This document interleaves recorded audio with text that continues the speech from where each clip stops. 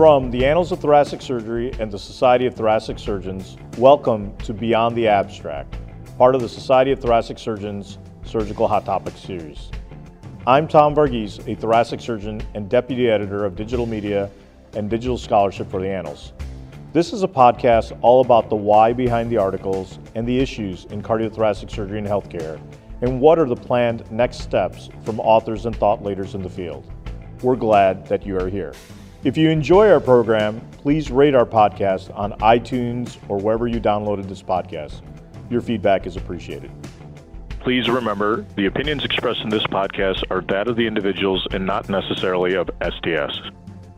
Hi, I'm Dr. Ara Vaporjan. I'm so excited to share news about the new STS Cardiothoracic Surgery ebook. It is the most complete and authoritative online resource of cardiothoracic surgical information available anywhere in the world. And it was authored and edited by the specialty's leading experts. This ebook provides a rich multimedia educational experience that includes regularly updated content in both cardiac and general thoracic surgery. So no more waiting for the textbook publishers to issue a new version every few years. We use the ebook in my training program, and the residents love the high-quality illustrations, photos, and surgical videos. The new ebook is available online or through a mobile app, so that it's available in the office, at home, or at any point of care 24/7. To see a sample and learn more about the STS Cardiothoracic Surgery ebook, go to sts.org/ebook. Let's begin with some statistics. Until 1970, women never made up more than 6% of any medical school class in the United States or Canada. Today, medical school enrollment is equal between men and women. The best and brightest make up the ranks in medical school. In 1980, women made up about 2% of all female surgical residents, even including obstetrics and gynecology in the United States. In 2017, 40.1% of U.S. general surgery residents were women. The best and brightest are in our surgical training programs. Yet despite all of this, here's a sobering fact. What are the top 4 male-dominated specialties, each having higher than 78% men in practice? Orthopedic surgery, neurosurgery, interventional radiology, and cardiothoracic surgery. As Dr. Fahima Dawsa and Dr. Nancy Baxter eloquently stated in a 2020 editorial, we, the surgical community, have accepted a workplace that is unequal and unaccommodating. Passively waiting for increasing numbers of women in surgery to change these conditions is a failed strategy. What do we need? Active efforts are needed to improve our pipelines into our specialty. In today's Beyond the Abstract podcast, we connect with 2 amazing leaders in our field.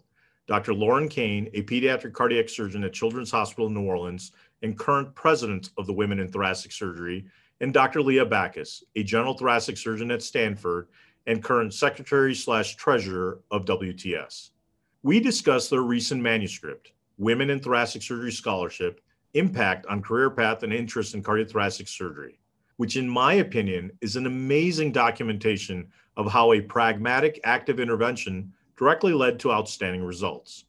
In 2005, the WTS began offering scholarships to promote engagement of women in CTS careers, and their study explored the impact of these scholarships on CTS career milestones. We connect with Drs. Kane and Backus to explore the why behind the project, the reflections on where we are with diversity efforts, and the goals we should seek in changing the world for the better. Join us as we go beyond the abstract. Hello, loyal listeners. Welcome to another episode of Beyond the Abstract. I'm joined today by Dr. Lauren Kane, who is the current president of the Women in Thoracic Surgery, as well as Dr. Leah Backus, who was my former partner at the University of Washington, but now she's an amazing leader at Stanford. Welcome, Dr. Kane and Dr. Backus, to the podcast. Thank you. Thanks. It's great to be here. Well, we're going to be diving into our topic of interest today, and this is really talking about the recent article that was published in the Annals of Thoracic Surgery entitled Women in Thoracic Surgery Scholarship, Impact on Career Path and Interest in Cardiothoracic Surgery. And as our loyal listeners know, the goal of this podcast is really to deep dive into the why behind the project and the effort. So my first question is going to be to Dr. Kane. Dr. Kane, as president of the Women in Thoracic Surgery, how would you frame interventions or efforts such as these scholarship efforts alongside with the other organization interventions that you've done over the years for the women in thoracic surgery? I think that this mentorship and scholarship has been kind of what is the core value that goes with the women in thoracic surgery. It is one of our missions is to support and encourage women in cardiothoracic surgery, both from the pipeline of medical students and residents, and even people who have already entered CT fellowship, but don't have a large number of women that they have as mentors. And so this is just one of the most amazing programs I think that we do with the women in thoracic surgery. But Dr. Kane, it was interesting that the article started off with almost a historical aspect of what Dr. Komen did as like informal breakfast, and then talked about how the women in thoracic surgery was formed.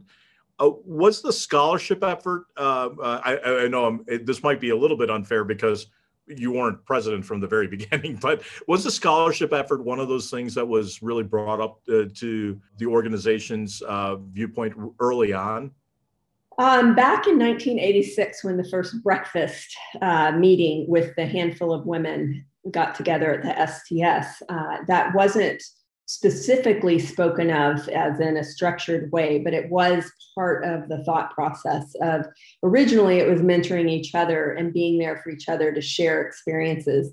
But over the years, it became more and more discussed and finding its way to a actual very organized way of doing it. So I believe back probably as early as 2000, real discussions started about how can we encourage and support more women going into the field. And one of the drivers for that was the fact that there was going to be this big meeting of 100 women in cardiothoracic surgery at one of the anniversaries, and there weren't 100 women at that point. And so really started focusing on how do we recruit the best and the brightest women into our field. And at 2005 is when the initial WTS scholarship was formed and actually action item on, and meaning we actually had a application period and recruited our first scholars at that time. I'm going to pivot now to Dr. Backus. Dr. Backus, you were the senior author on this project. I thought that it was interesting that even though you described it as a limitation of the study in terms of trying to find out who the comparison group would be to these amazing women leaders who received the scholarship, you still were able to do a robust analysis. Can you talk about, how you went about trying to formulate the study in the first place, and went about talking about the comparison of the percentage of trainees progressing to each stage of their career in academic cardiothoracic surgery by WTS scholarship award status for the listeners? Yeah, I mean, the genesis of the study actually would lie with Kia Williams, and a very industrious medical student who was not working with me primarily, was working with someone else in our department, Jack Boyd, and she was looking at a separate project where she was tracking the academic output of women in thoracic surgery as another offshoot from a separate study. And I said, Women in Thoracic Surgery, the organization, has done a ton of work in this area and put forth a lot of resources and a lot of sweat equity into really trying to move the needle. But we didn't really have as much hard data that really chronicled our efforts. And I say chronicle deliberately so because it wasn't so scientific, if you will, but we just knew anecdotally that we'd done a lot of work in this space. And the thought was, how is it that we can actually quantify the effect of that work?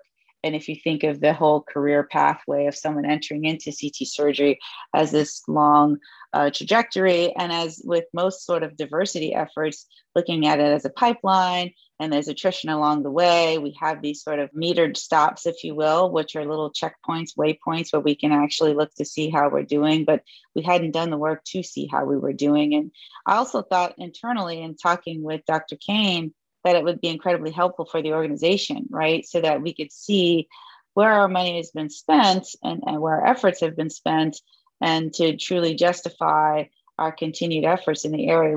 We all felt in our hearts that this was good and in our discussions, but it was helpful to continue to justify the resource expenditure and that sort of thing for the organization.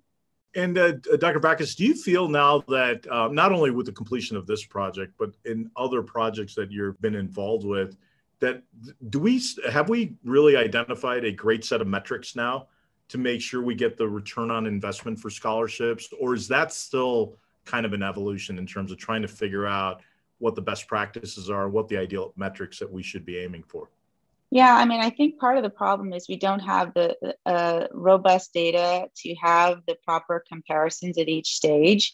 That's part of what we struggled with this particular study. So that's one limitation. But we also have the limitation of any scholarship effort being highly influenced by the self-selection of the people who are otherwise applying.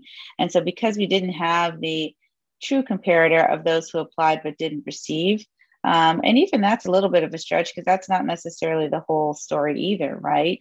Because you can have a lot of people who otherwise were still interested but didn't even apply. So I agree with you. We don't have nearly as much data as we'd like to have to create any sort of standardized set of metrics to compare one program to another, even within our own organization, let alone outside. And everyone is right now, it's very timely, right? Everyone is very excited about trying to create better equity in all realms of life, right? So this is just one small sliver that we all happen to work and live within. But the fact that we actually have critical mass and we have positive momentum where people are really enthusiastic about moving the needle would really underscore the importance of trying to create some metrics that would be meaningful for these programs, because everyone wants to create programs.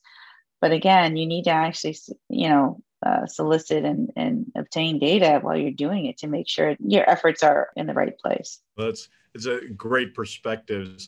What I wanted to pivot to now is I wanted to talk about acknowledging phenomenal project. Love this article, but I wanted to talk about kind of more from the 30,000 foot view. And so to Dr. Kane, how does the organization embrace the fact that a lot of these type of efforts, such as scholarships, does require assets such as dollars to make this a reality? Is fundraising just kind of part and parcel of what you do as president of the Women in Thoracic Surgery to make these programs a reality? Or is it really the balance of it can't just be money, it's got to be factoring in other things such as faculty involvement and faculty time? Like, how do you balance all those things in your role as president of the WTS? That's a great question. They almost parallel each other, but I do think that first and foremost, we have to be able to fund these efforts or we won't have anything to offer. So we work closely with industry and asking them to help sponsor the different scholarships that we have. We also work with our members and institutions to hopefully encourage them to donate towards and to help support. We owe a lot to the STS for supporting our inaugural and continuing to be super successful scholarship of the WTS scholarship.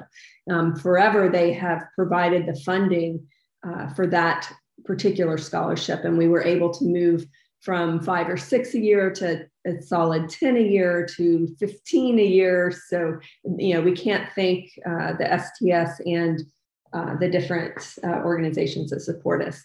Once we have the funding, once we have that commitment, then probably one of the most remarkable and rewarding things that I've seen is the willingness and the excitement of our members to be the mentors for these students. It's purely on a voluntary basis.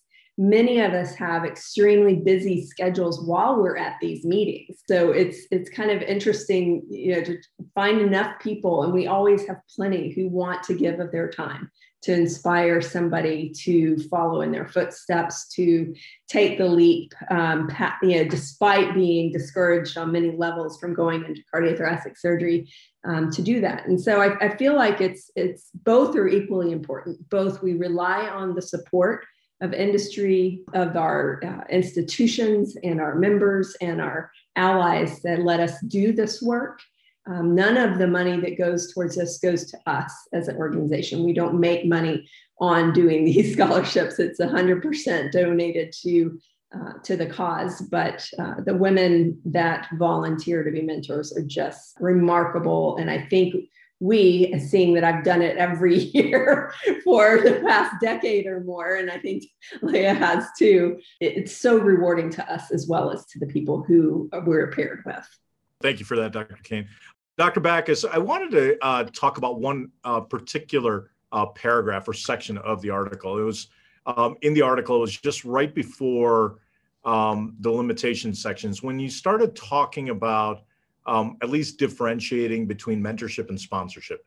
As many of us know, the mentorship is the visible aspect, or at least the engaging with people, but the sponsorship is what happens behind the scenes. In your opinion, do you feel that we've evolved now enough or there's enough information out there that there are best practices in mentorship and sponsorship? Or is this another area that we still have to kind of continue to evolve and continue to deep dive in and develop as we go forward with these programs? Yeah, I mean, I think the whole, those two concepts are definitely becoming much more popular in most people's vernacular. Not all, and certainly we still have a long way to go, but at least they're becoming more commonly used such that people do understand the nuanced differences between the two. So I think that that's a step in the right direction, definitely for many. I also think that there are good best practices when it comes to mentorship and kind of, having scheduled meetings, putting the mentor first, making your mentee empowered to be a better mentee, coming better prepared to these meetings, that sort of thing.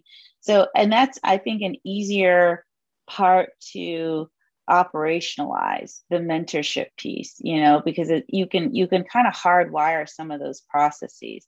Sponsorship is like the secret sauce, though. There's no recipe for that. You just tell people, hey, think of others when there are opportunities that come across your desk, and how could you promote someone else that you know? How do you teach somebody to do that? And I'm not saying you can't, but I honestly don't know the answer as to how you do. Even myself, I mean, I feel like I'm constantly evolving in this space. I see, we all get 50,000 emails a day, right? And at least half of them are announcements that you just kind of delete immediately. You never even open the email. And I've tried to be more pointed in myself with looking at emails with that lens. Is this an email I need to forward and pass along to somebody else? And I have my assistant who has a running tally of all of the mentorship meetings, which is not minor, that I do, the informal ones, the formal ones, et cetera. I don't really do a whole lot with this list per se, but I kind of felt it's important to have this list as a go-to. So when I get those announcements, I can say, hey, Susan, look to see who are the medical students on the list who are currently still medical students, because the list is getting lengthy now, and send this to them. Who are the general surgery residents, and send this to them, and that sort of thing. That's a minor thing, but that's like a one accomplishment I can tout as a recent innovation in my own purview. But the point being that it's not necessarily intuitive. It does require some work. I just don't know what the answer is as to how you make it more pervasive and ingrain that within the culture of one's institution, of one's specialty, organization, or individual. I'm not sure how you do that. I think that goes towards probably my next question is to both of you, and we'll start with Dr. Kane. I think that one of the takeaways that I took from the article was it seems to be a no-brainer that if you give highly intelligent, motivated individuals the opportunities to connect with other highly intelligent, motivated individuals, that's a pathway to success. How do we broaden this, in the sense that it almost seems like there's two types of levels that we need. We need to do this best practice hardwiring in your local institution, local environment, as well as connect to like a bigger group such as women in thoracic surgery. And so I probably want to ask both of you, but I'll start with Dr. Kane. Any thoughts about or tips about how we make this a reality, both at the local level as well as continue the efforts on a national level? Well, are you speaking of sponsorship or mentorship? Probably both. I would say probably both. I mean, even with Dr. Backus's acknowledgement of the fact that sponsorship is still a little bit more messy, but I would say probably both, mentorship and sponsorship. Well, one of the things that one of our leaders in WTS has started this year on her own, which I think is amazing, is this idea of, it's Dr. Stephanie Worrell, of speed mentoring. Okay, so she has set up a thing that we're going to do 2 or 3, 4 times a year, where she recruited this time, I think about 47 mentors, female cardiothoracic surgeons, to meet with almost double that number of mentees on a virtual basis with Zoom and breakout rooms. And so it provides 8 to 10 minutes, little speed mentoring sessions where these mentees get to meet maybe 5 or 10 different cardiothoracic women. That grows a network beyond who can go to the meeting. It grows a network beyond our local institution. And so I think that that's a good example of one way that we're trying to reach out and broaden the scope and the more national level, as opposed to simply local or who can actually go to the meetings. So I think that's great. I think as far as locally, anytime I'm invited to participate in something as a moderator, a panelist, a speaker, and I cannot make that engagement, I never say no. I always say, I'm not available, but Dr. So-and-so would be amazing at this. And so that's my way of doing kind of on a more broad scale, not necessarily just locally sponsoring other people. It's just one of many ways for all of us, no matter what our role is, no matter what level of leadership we're at, that we can do for each other. Dr. Backus, similar question to you about local efforts versus ongoing national efforts. Yeah, I think that I'll start with the ongoing national efforts because I think that that's maybe slightly easier. But one of the things that I think is helpful with the national efforts is to try to take a mirror to your organization and look to see and do that work. Just count numbers. We're all scientists, right? So count the numbers, get the data. What do your panels look like? What do your program committees look like? If you're not able to look at your own numbers with a straight face and feel good about it, then you have to acknowledge there's an issue there. And hiding behind the excuse of, I just don't know anyone, isn't going to work. That's just like a total cop out. And I get it. The numbers are small, right? So I'm not trying to say that, there's this huge treasure trove necessarily, but it's better than you think. And basically by saying, I don't know anyone, you're kind of throwing your hands up in the air at the problem and otherwise absolving yourself of any responsibility for being part of the solution. So if you do that mirror test and the numbers don't look great, which they won't because none of them are, then what are you doing to help fix the numbers? So I think organizationally, and that has to happen at the top levels of leadership of an organization. It can't be, the proverbial women helping women, minorities helping minorities. That is heretofore, that has been the case, right?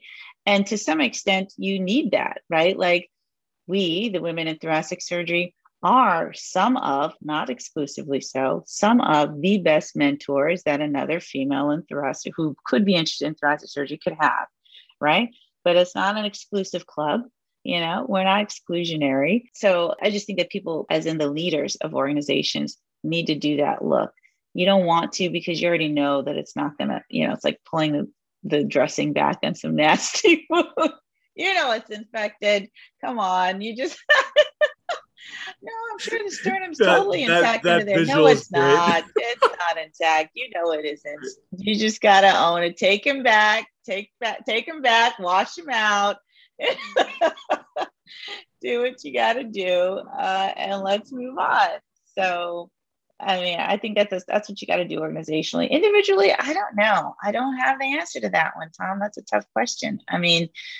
We all try to lead by example. We all try to be local champions in our own little circles of influence, and increasingly so, like Dr. Kane alluded to, our circles of influence are getting bigger just by virtue of social media and the immediacy with which you can reach out to someone via Zoom, or all the various touch points that we have, courtesy of COVID, that have exploded, that we didn't maximize and harness their full potential with pre-COVID.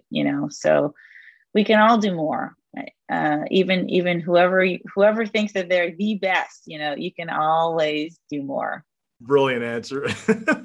Especially that visual of the nasty infected wound. You just gotta that's great. You just gotta wash it out. You just gotta wash it out. Love that.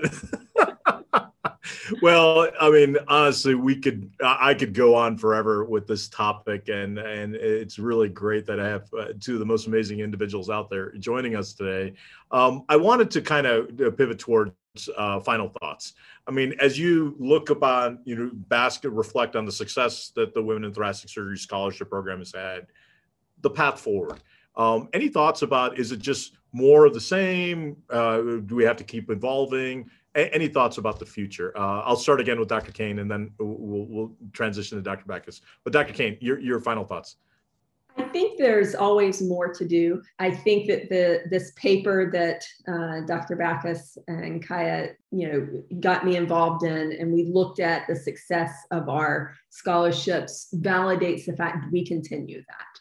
But we also need to continue looking for more ways, different ways to engage and to support. One of the initiatives that we're doing right now, Dr. Backus is the one who kind of brought the idea to me, and we're making it happen, is creating a way for those committees and those leaders who were interested in a woman with expertise but don't know them, to be able to look them up on our website when our new website gets posted. So, I think we need to keep inventing ways to take down the barriers to us reaching equity in the cardiothoracic as well as in our lives in general.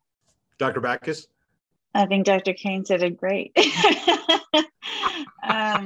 There is always more work to be done. I do think that this article served as a little bit of an energizer, organizationally, to say, hey, we spent a ton of time and sweat equity and building these things, and lo and behold, it does look like we're doing good work here. It's working by the crudest metrics that we have to be able to say that. And it is probably an unrealistic goal, right? To think that you're going to find every interested person in CT surgery, every interested female, every interested minority, and give them funds to go and do that, right? Like that's not going to happen. So how is it that we can expand the effort and make it more accessible for masses, as opposed to very, very, very select individuals? And so having the other means of connecting, like she mentioned, Dr. Worrell's speed dating, is a really cool way of having a huge flurry of touch points with interested individuals that doesn't necessarily require all of the infrastructure and funding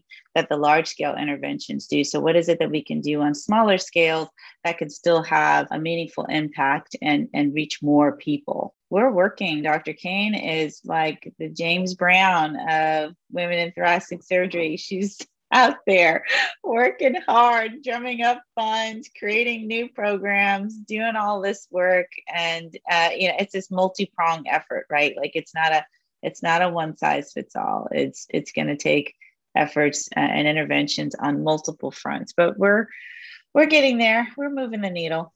Well, I don't know how to conclude a podcast in a better way than having Dr. Kane being compared to James Brown. I mean, that's a brilliant way of concluding that. This is great.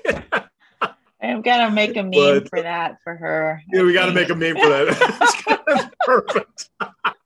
Lauren, things for you to look forward to in the future. So, can't wait. Can't wait. Well, on behalf of the team of the Annals of Thoracic Surgery, I can't thank you both enough. No, thank you both for everything that you do, not individually, but on behalf of our society and the organizations.